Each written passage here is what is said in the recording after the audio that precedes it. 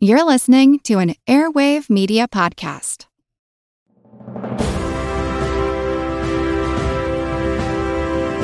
Hold your ears, folks.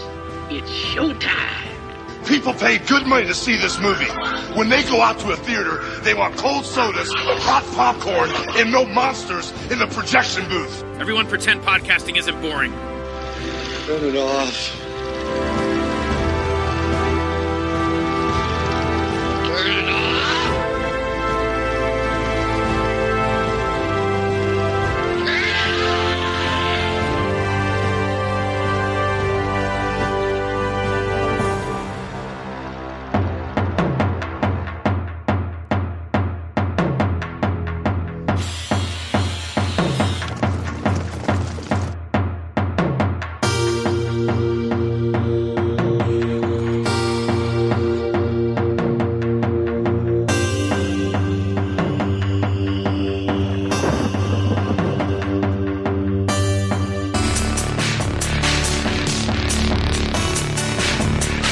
To będzie w filmie?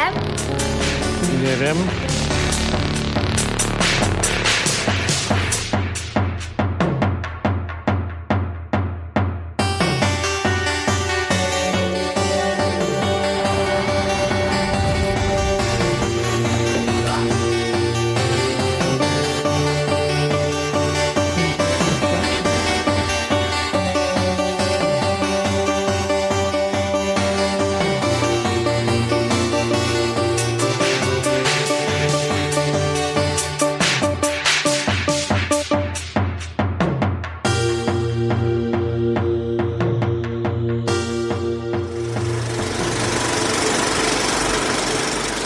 Hey folks, welcome to a special episode of the Projection Booth. I'm your host, Mike White. On this episode, I am talking to film programmers Eric Hines and Edo Choi all about the First Look Film Festival over at the Museum of the Moving Image.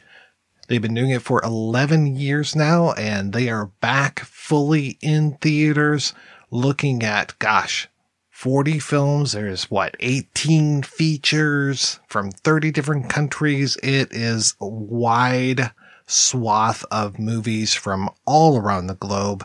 Some really terrific stuff. I had the pleasure of seeing a few titles myself. I have to say they're doing a great job over there. I hope you enjoy this interview, and really it will do you good to go see some movies at a theater if you're comfortable. Check out the entire program at movingimage.us. Hope you enjoy the interview. So, Eric, how did you come to be a film programmer at MOMI? I was a critic and freelance journalist specializing in film for quite a while before I came to the museum. I'd done some programming here and there, but did not have a deep background in programming. So it was sort of a bit of an unconventional hire to bring me in, but I think it's worked out okay. I've had to learn a lot on the fly, but I think the ways in which I guess I approached journalism and criticism wound up being useful in terms of programming. That doesn't always work out that way. I think that Edo and I both know some folks who maybe thought that they could easily go from one world to the other, and they are distinct, but at least so far it feels like it's been a good fit for me. How long have you been working at MOMI? 6.5 years. I started in end of 2015. How about yourself, Edo? I've been working at the museum since late 2019. And what was your background? I have been curating or programming film for many years, basically since college. And I've also worked as a projectionist in that time. And a job like MOMI was sort of a dream for me. And, I'm very gratified that Eric thought I was up to snuff for it. So yeah. It was a dream, and it's become a nightmare. Let's be honest. Tell me a little bit more about MOMI, and especially when it comes to the screening series that you have, because I imagine that you guys have a lot of different screening series throughout the year, this being, film being your bread and butter. Right. So the institution does a lot of things, and the moving image means a lot of things, and there's a lot implied by that, and a lot that encompasses in a good way, but also can be in a bit of an overwhelming way too. But indeed, what Edo and I sort of spend most of our time on is our film screenings and film programs and film series. And I think it's actually great, especially in the last couple of years of that institution. We've been invited into more conversations about what happens in the galleries and in terms of, what the other departments in the museum. But in terms of our programming, it's mostly film. We do programming that's TV related, but it's a lot harder to do TV programming for no other reason or no other more interesting reason than there being kind of legal issues around that make it more challenging to charge tickets to come see television shows. But we show over 500 films a year, and that includes ongoing series that happen maybe monthly. Then there's series that happen more sporadically than that. And there's also just there's the sort of series that happen over the course of 2, 3, 4 weekends that are thematic or focusing on individual filmmakers or are attached to temporary exhibitions in the galleries. First Look is the only thing that we do year round that is a festival that we generate ourselves. We are host to some festivals. We partner with some festivals, but this is the one time a year where top down or bottom up, we make it. And it's a labor of love because it is not something we have a ton of resources for. And it is not necessarily the blockbuster that we put out there every year. But over 11 years, it's become something that I feel like has its place in the festival landscape, certainly has its place in the New York festival landscape. And it feels like it's important for the work that Edo and I do to champion new work and give a platform and a good platform for work that we find exciting that's going on throughout the world. And when it comes to even the name First Look, is this the first chance that a lot of people have had to look at this, or is this even just brand new directors that are getting their first crack at an audience? Totally fair question. I mean, it was started, I should say, 2012 by who was a chief curator of the museum at the time, David Schwartz, and two other folks who were working at the museum, Rachel Rakes and Dennis Lim. Rachel Rakes and Dennis Lim are still doing amazing programming in New York, as is David Schwartz, who programs at the Paris Theater now. And I think that the idea behind it was that fact that they realized that so many great films every year were not getting a festival launch in New York. And so they were filling a gap there. And I think 11 years later, there's still that gap that we're filling, that we feel. We're always talking about films that, how is this not played yet? This film's incredible. This festival, that festival, and it won such and such a prize, but somehow is not latched onto a festival. So we definitely are performing that role still.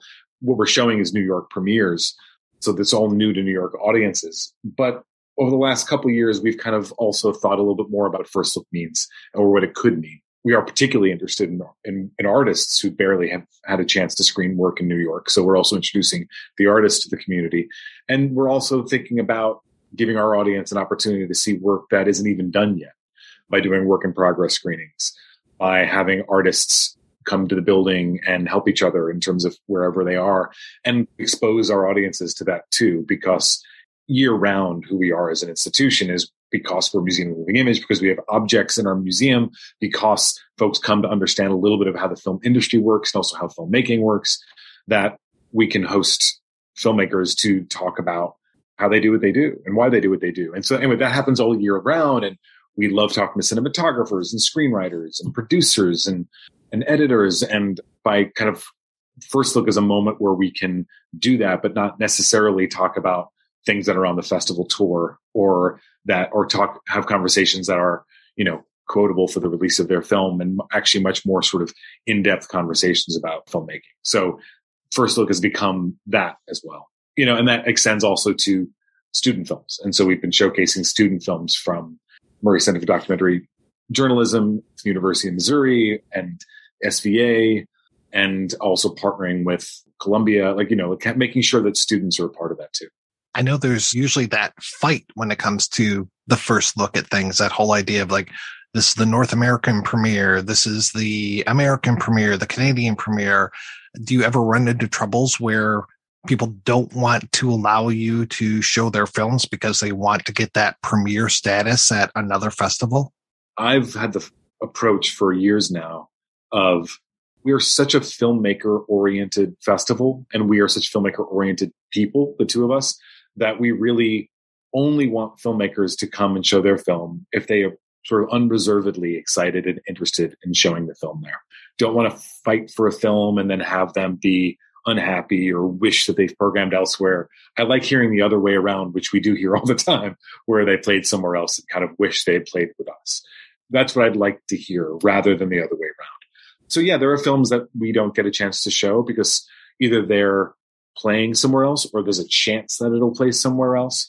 And because we're filmmaker, sympathetic and oriented, we always want to sort of, have a sideline conversation here or there and say, that may not happen. So are you okay saying no to this if that doesn't happen?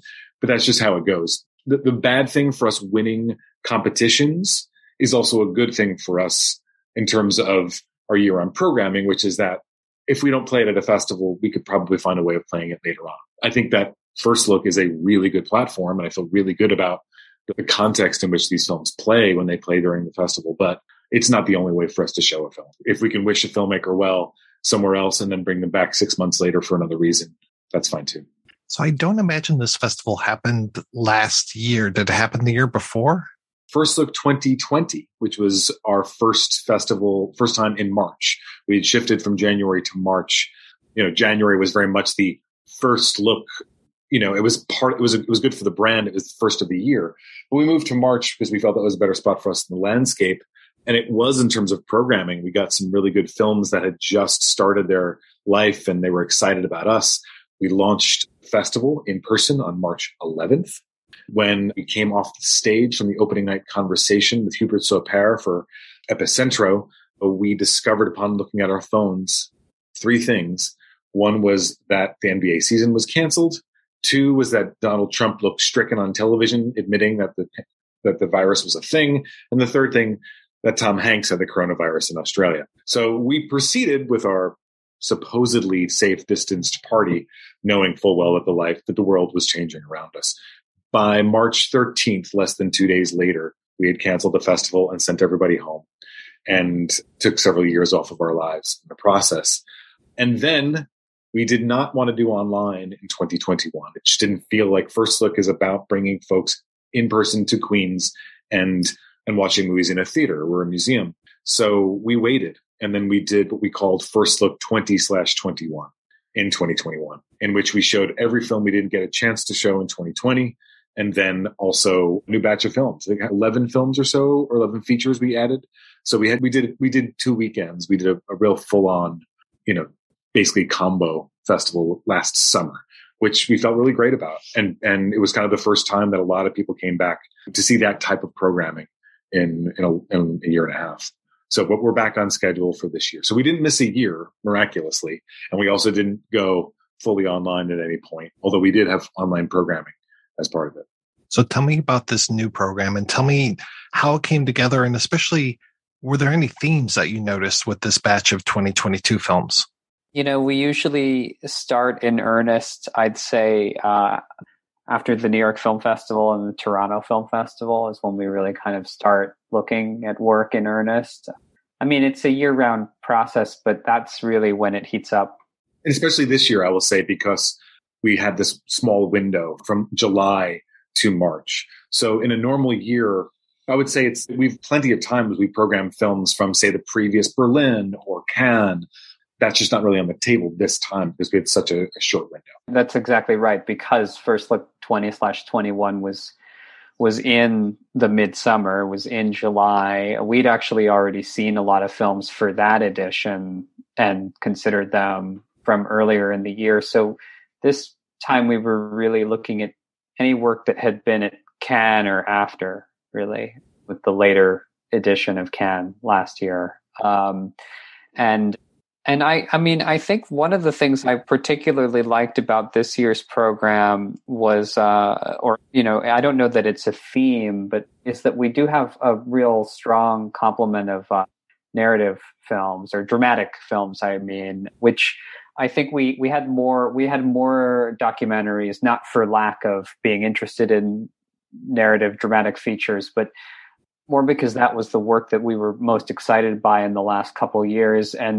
But it was nice to find a pretty solid group of dramatic features that we were really excited about this year.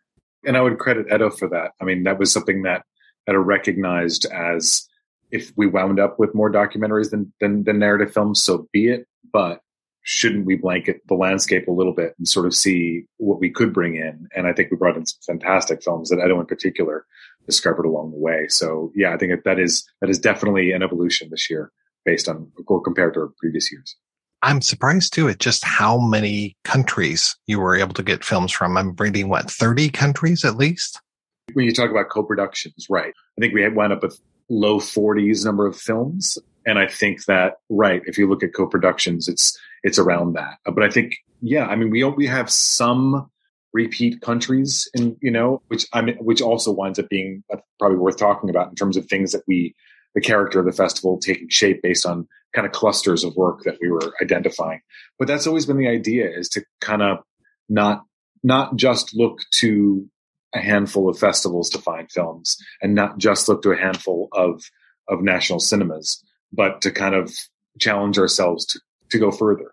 What I'd like that, in addition to showing films from countries where maybe we haven't shown a film recently, is also like there being some traction with certain areas. Like last year, we showed a film from Madagascar. And again, this year, we're showing a film from Madagascar. And that's something we talked about, like that we were excited about what we saw last year. We're excited about the filmmaker we got to know. And he recommended a title, and we watched some other things. And that becomes, unexpectedly maybe something that we'll continue to kind of pursue in terms of what work from that territory. Conversely, this is not new to us. This has been going on for a little while, that we have a number of films from either Russia or the post-Soviet countries, or Eastern Europe. Eastern Europe is probably a much better way of saying that, especially in this particular moment. That's been brewing for a little while. In 2017, we had a pretty ambitious series called Putin's Russia, where we looked at films from that region over the course of, basically 19 years at that point.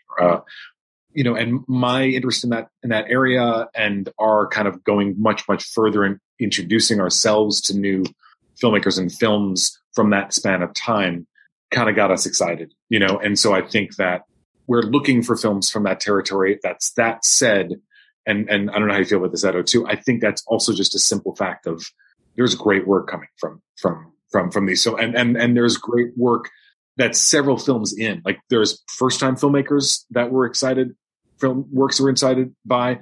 We're also like looking at filmmakers who've been making really, really good work for a while now. And for whatever reason, our connection with those filmmakers and our interest in showing them, it seems to sort of outdistance some other institutions maybe. And so I'm very proud of that. I'm proud that every year we seem to have a corner of the festival that's pretty well represented from that area. I started out in our process being very sensitive to, oh God, there's a lot of films from Eastern Europe. And I'm very actually proud that it's the case. Now, it's not just about we have a particular interest in the region or that broad part of the world, because it's more than just one region, really. Then also that the work is just so strong. And this is reflected. I mean, if you look at festival lineups from around the world, this is reflected at every well-programmed festival. For the amount of work that we have from Eastern Europe this year, there are dozens more films that I can think of that we either watched or had on our list for consideration that are good films and that would have been worthy of programming. There's just a lot of energy out of, again, that larger part of the world. And I don't just mean Ukraine and Russia, but also Georgia, the Balkans, Kazakhstan. I mean, just there's a lot of energy. And I think that in part is due to the fact that conflict and struggle kind of are they're great breeding grounds for artistic achievements. Just this fall, we did a mini retro of new Georgian cinema. That country alone provided us with an entire weekend's worth of programming. And that was just the tip of the iceberg for that particular country. So, of course, we want to take credit for finding things, but sometimes we'd be fools to not recognize what's coming our way. Well, what is your process when it comes to discovering these? And you talked about kind of, your short list, your longer list. I mean, how do films even make it to the list in order to say, like, I think this should be in here. No, how about this one? And just that process of actual programming this festival.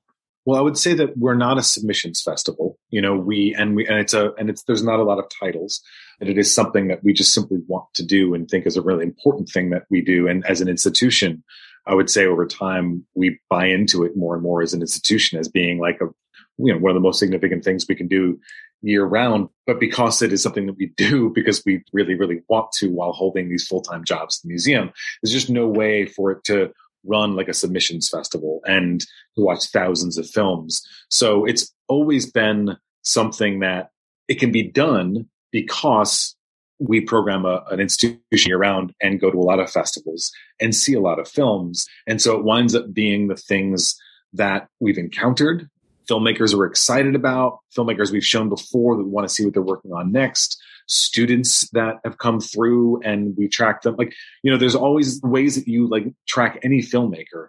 If you're a year-round programmer is kind of how we sort of do that. There's also a list. We're keeping tabs. We're checking in with people. Sales agents do reach out to us and we reach out to sales agents.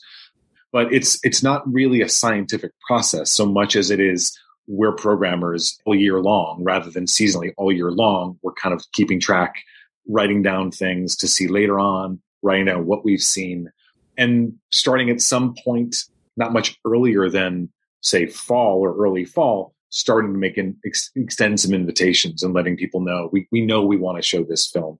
And the other thing I would say in terms of our process, and this is new, this is maybe the third festival that Edo and I have worked on together, and there are other folks on staff that have contributed films in various and programs in various ways, is we do talk constantly and we're constantly telling each other things that we've seen, and this has not played out in any way that is contentious, but we also we know we have some freedom to champion things individually. We're not like we don't vote, we're not sort of like coming up with some equation for what the consensus is for a certain title. I think it's really, really important that we be able to advocate for films that we really, really want to bring. And of course, there are moments where one of us really doesn't like something else, and that's maybe unlikely to get programmed, but it's possible. It's possible. And there's definitely films that one or the other of us is extra enthusiastic about. But I actually think that winds up being, in the end, it creates a program that is actually way more representative of us than if we actually met in the middle all the time. I think that our programming should be reflective of us as individuals as well as an institution. Well, along those lines, Edo, what are some of your favorite films from this year, and what should we be looking at that you gave your stamp of approval to? These are all good movies. And I think that goes in part toward what Eric was saying earlier, that this is a labor of love for us. This is mostly about what we like. It's not a festival unlike other festivals where we feel a great responsibility. We feel the responsibility, of course, to represent the work that we've chosen well, but we don't feel a great responsibility to represent the field. I think that's, a distinction between some larger festivals that I think they have this burden to represent kind of the state of the art or something like that. And while we do want to represent the state of the art or what we think matters at a certain time in the arts history, we don't feel we have to be the official record on some level. We feel, that this is another entry or footnote into that record, but it's more personal. And in some ways, because others have that responsibility, we can be the one that says, that's all great, but you forgot this. Yeah, exactly. I'll name some films now because you asked, but I do genuinely think these are all good and distinctive and, eccentric works, and I really lean into eccentricity personally. I like films that you can't quite square with a fashion or a popular moment in form, right? Which is a great problem regardless of, what echelon of the filmmaking world you're thinking about, whether it's art house or avant-garde film or artist cinema or just the kind of festival film. All of these have their generic variants. I want to lean away from anything too generic. One film I really, really love this year is this film Reflection by Valentin Vasyanovich, which was part of the Venice competition selection this past year. Valentin is a Ukrainian filmmaker. He's actually kind of a rising star. He had a film called Atlantis that actually had a release in the United States just last year, and that was selected to New Directors New Films a couple years ago. reflection was not as noted upon, I think, out of Venice as I would have expected it to be. I mean, there were some people who covered it, kind of put it on our radar. Considering Valentine's rising kind of reputation, I would have expected it to get a little bit, draw more attention out of Venice. And now, of course, it's going to be drawing, I hope, a lot more attention given current events, because the film deals with the, at the time, kind of proxy border war between Ukraine and Russia, and the dilemma of a civilian, a doctor, who feels it's his patriotic duty to go to the front and fight. And I won't kind of divulge any more of the plot, but it's an incredibly sickening and violent work, but one that has great purpose behind it. It's also beautifully aestheticized, which, is a topic of controversy these days about how you represent war, how you represent violence. But I think that the aesthetics of it are very purposeful, which is something that I look for in a work that is attempting to do that with this kind of subject matter. That's one film that I think is particularly salient right now. Another film that I think is maybe he's not going to admit it, but I know that it's among his favorites is Feathers. Yeah, I love Feathers. It won the Best Film Prize at the Semaine de la Critique, the Critics' Week at Cannes last year, and was picked up for distribution. It was going to be released by Grasshopper Films in the US at some point, I believe, this year. It's actually about to be released in France in March under the French title Plume. And I think it's just a kind of singular vision that kind of announces a totally fresh voice in world cinema. I really believe that this young filmmaker, Omar El Zohairi, is the real deal, kind of the complete package. The story is very easy to encapsulate. It's a put upon wife and a kind of working class family and domineering husband. They have children, 2 children, and during the birthday party for the elder son, the magician who's been invited over for the party turns the husband into a chicken and then is unable to reverse the spell, seemingly. And so this put upon long-suffering wife has to take care of her children and her husband, who is newly transmogrified into a chicken.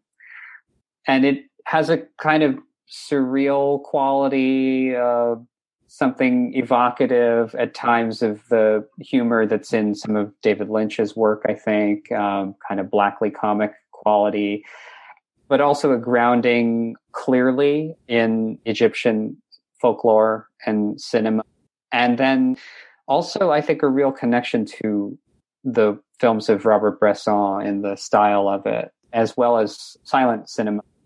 El Zohairi has mentioned in interviews that he was specifically thinking of Chaplin, for instance, and there's something about the dingy apartment that they have that is part of an apartment complex attached to this smog-choked factory where the husband works that has a little bit of that same atmosphere as like The Cabin in modern times or things like that. And so there's connections that are kind of deep film historical connections in it that I think are really fascinating to see transformed into something new here. Yeah, it's a great film, I think. Eric, I have to ask you, what are some of the ones that really hit you the hardest? Well, I'll certainly not a discovery in terms of the filmmaker or the film, but I'm just so excited that we're showing it, which is the brand new film from Sergei Loznitsa, Mr. Landsbergis, which is a 4-hour documentary, must be said, that won 2 major prizes at IDFA in November. We've had Sergei before. We showed his films Donbass and The Trial, and we have 2 more this year with Babi Yar Context and now Mr. Landsbergis. And just think that Mr. Landsbergis is truly an event in the sense that it is kind of like, in some ways, the apex, or at least to date apex, of what Sergei Loznitsa has been doing with some of his documentary filmmaking. which is thread of his work that's entirely archival. This is not entirely archival. There is an interview with the eponymous Mr. Landsbergis, the first president of Lithuania. And that is certainly a departure from things like Babi Yar Context and some other films that have gotten play, festival, and theatrically the last several years of his. But this is kind of taking it to somehow, and he's like on his own level in terms of working with archival material. This goes somewhere else because there's really not a moment wasted. It's not a draggy film whatsoever. It just basically does the thing that maybe, if you're like me, you always wanted from films about protests and revolution, which is to really situate you in what's happening on the ground so that you're not just looking at what can often be generic protest footage, street footage. Like it winds up becoming something that becomes non-specific, even though the stakes are extremely specific in terms of those people who are participating in this thing. This is something else where every event that there is adequate, archival material for, he shapes a real scene around.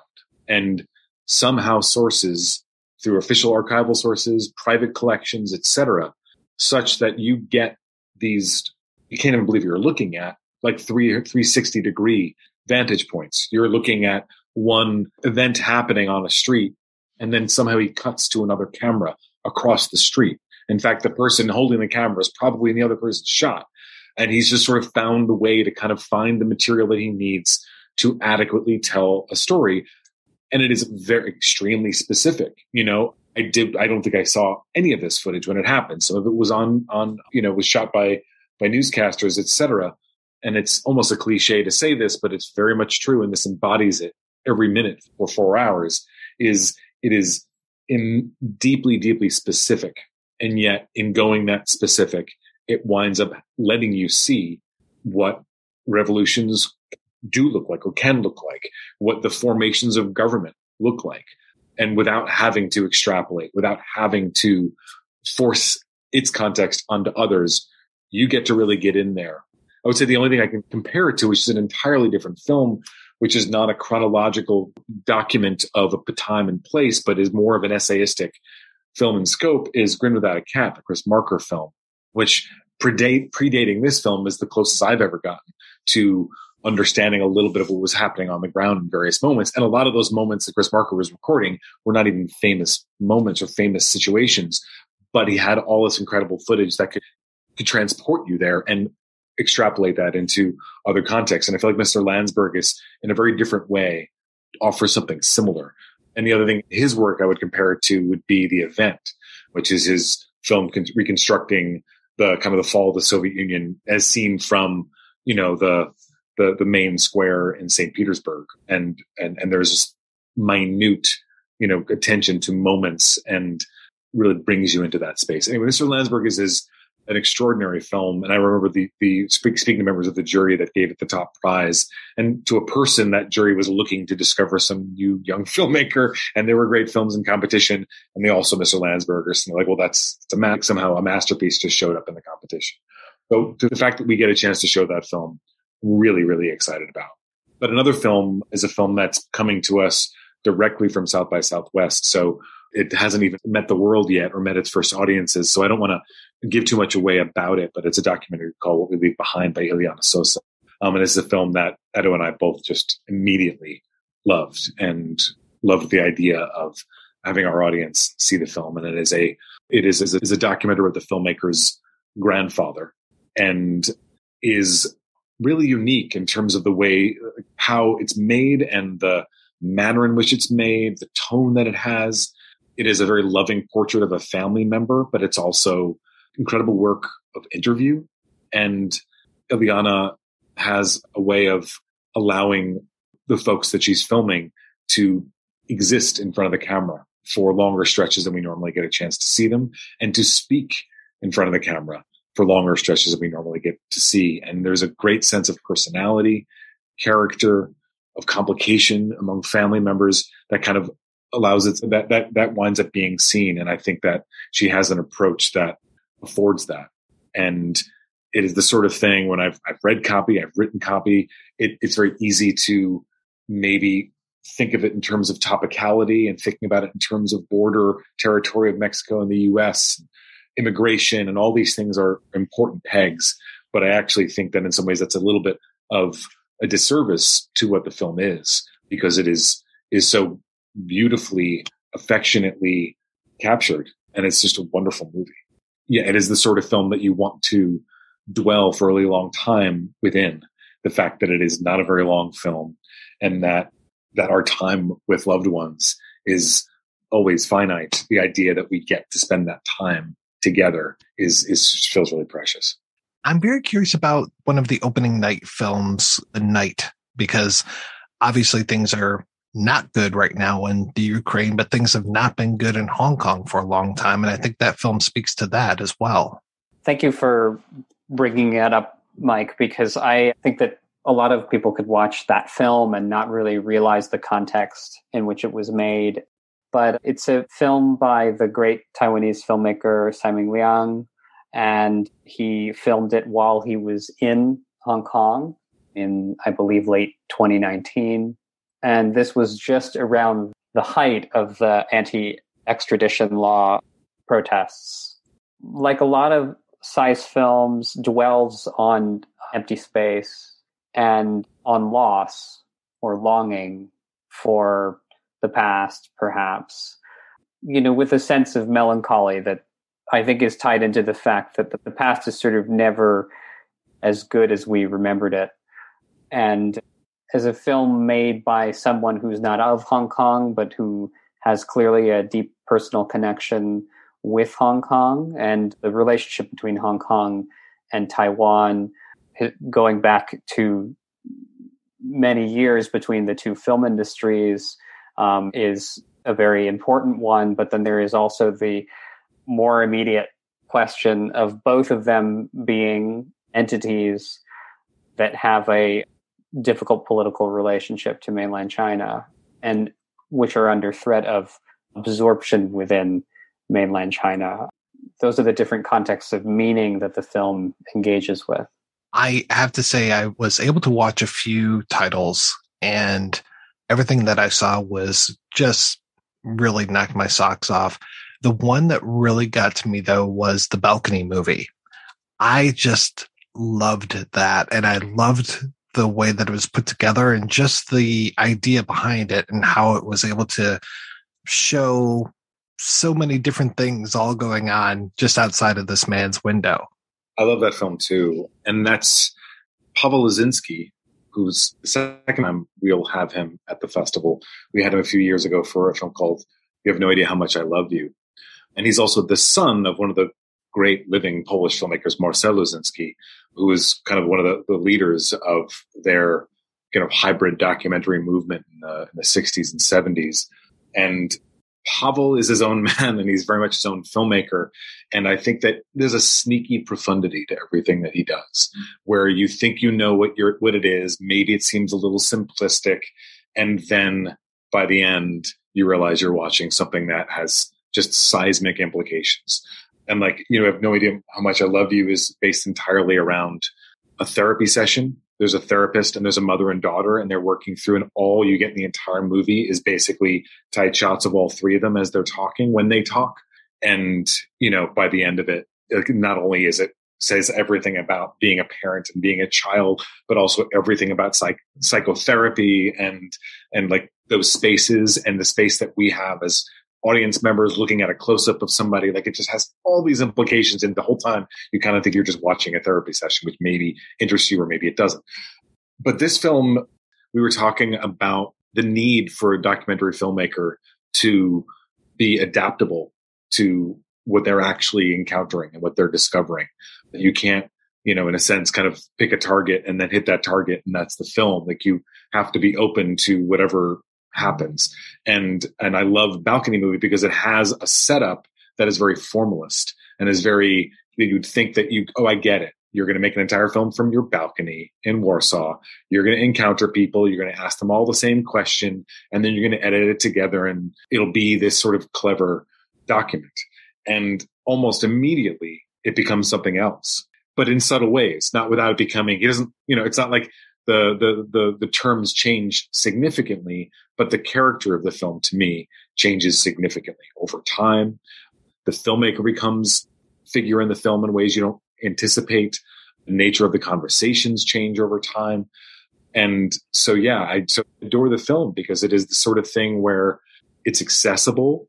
If you're drawn to the idea of there being a film entirely shot from somebody's balcony, you're going to get that. And yet you're also going to walk away with, I think, one of the more sort of subtly experimental and humanistic documentaries in recent years. And there's also just a knowingness of kind of the goofiness of it too. There's a couple moments where this giant boom pole comes into the shot, and he's his own sound man. So like, you don't have to see the boom pole, but he's kind of letting you know how awkward the whole thing is, and how, his vantage on them is really odd because it's sort of straight down in certain moments, depending on how close they are to the balcony. So he's kind of leaning into the kind of awkwardness of it, and the awkwardness, winds up, not to give too much away what I think of it, but the awkwardness of the endeavor of making films like this is allowed to be part of the text itself. One I didn't see yet, but I would be very curious is Vengeance is Mine, All Others Pay Cash, just because it's part of the, what do you call it, disreputable cinema? Because that seems to scream to me, disreputable cinema, even though I'm not even sure how you would categorize that.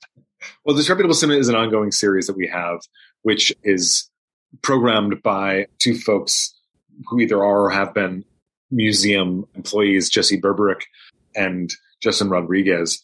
And they're genre heads. They love all kinds of genre film, and whether it's, experimental animation or horror films or sci-fi, you name it. And so we just like the idea of bringing them in to the festival because, when we can kind of engage our ongoing programming, I like the idea of like the audiences kind of having that crossover.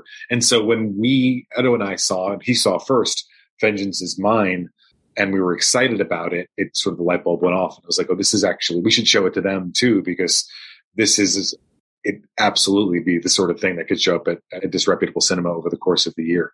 It's a kind of shape-shifting, wild, kind of utterly singular movie, which, starts out and you think this is going to be a kind of Rebel Without a Cause, but with martial arts sequences in it.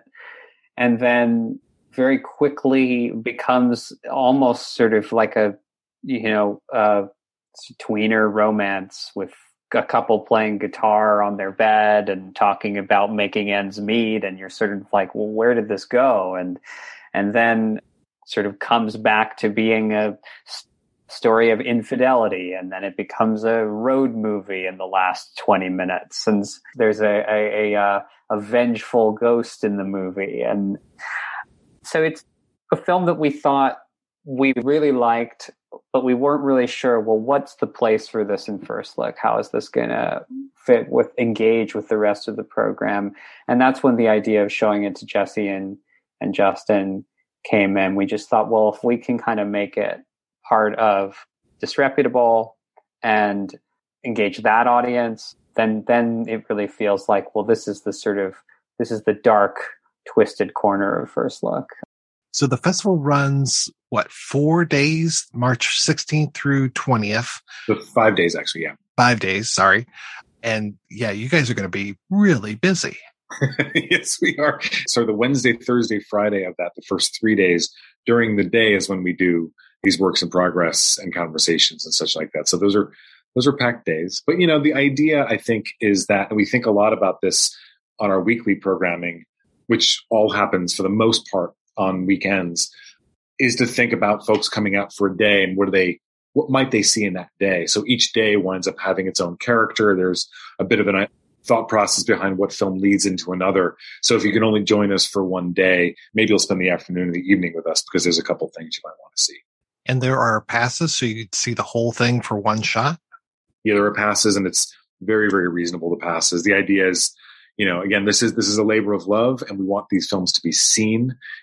We try to lower the barrier is, make the barrier as low as possible so that you can easily scale it and feel like you can come and see things. And I know that I didn't even know this was going to happen. There was no grand design here, but we introduced the idea of passes a few years ago, and some local filmmakers came to me afterwards, or I heard them talking. Like, the best deal in New York are these passes, because you can see like 10 films for $50 or whatever. And that's the idea. You want that, you know.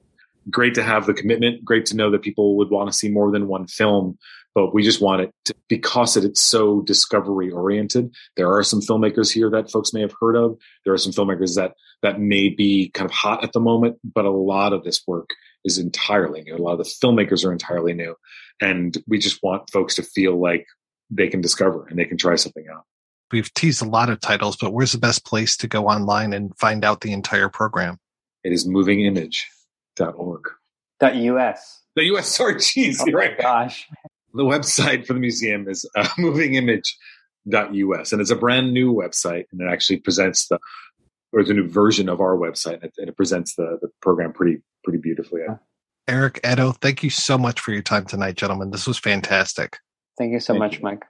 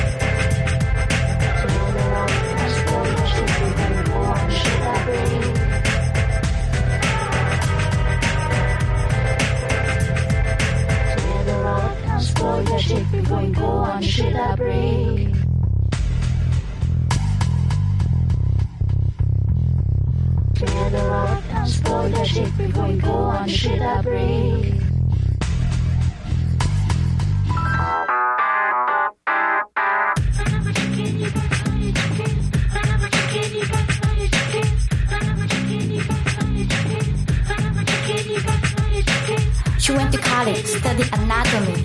I thought her was butchery. We got two babies, is it cool? One was magenta, the other was blue. I know my chicken. You got to know you're a chicken.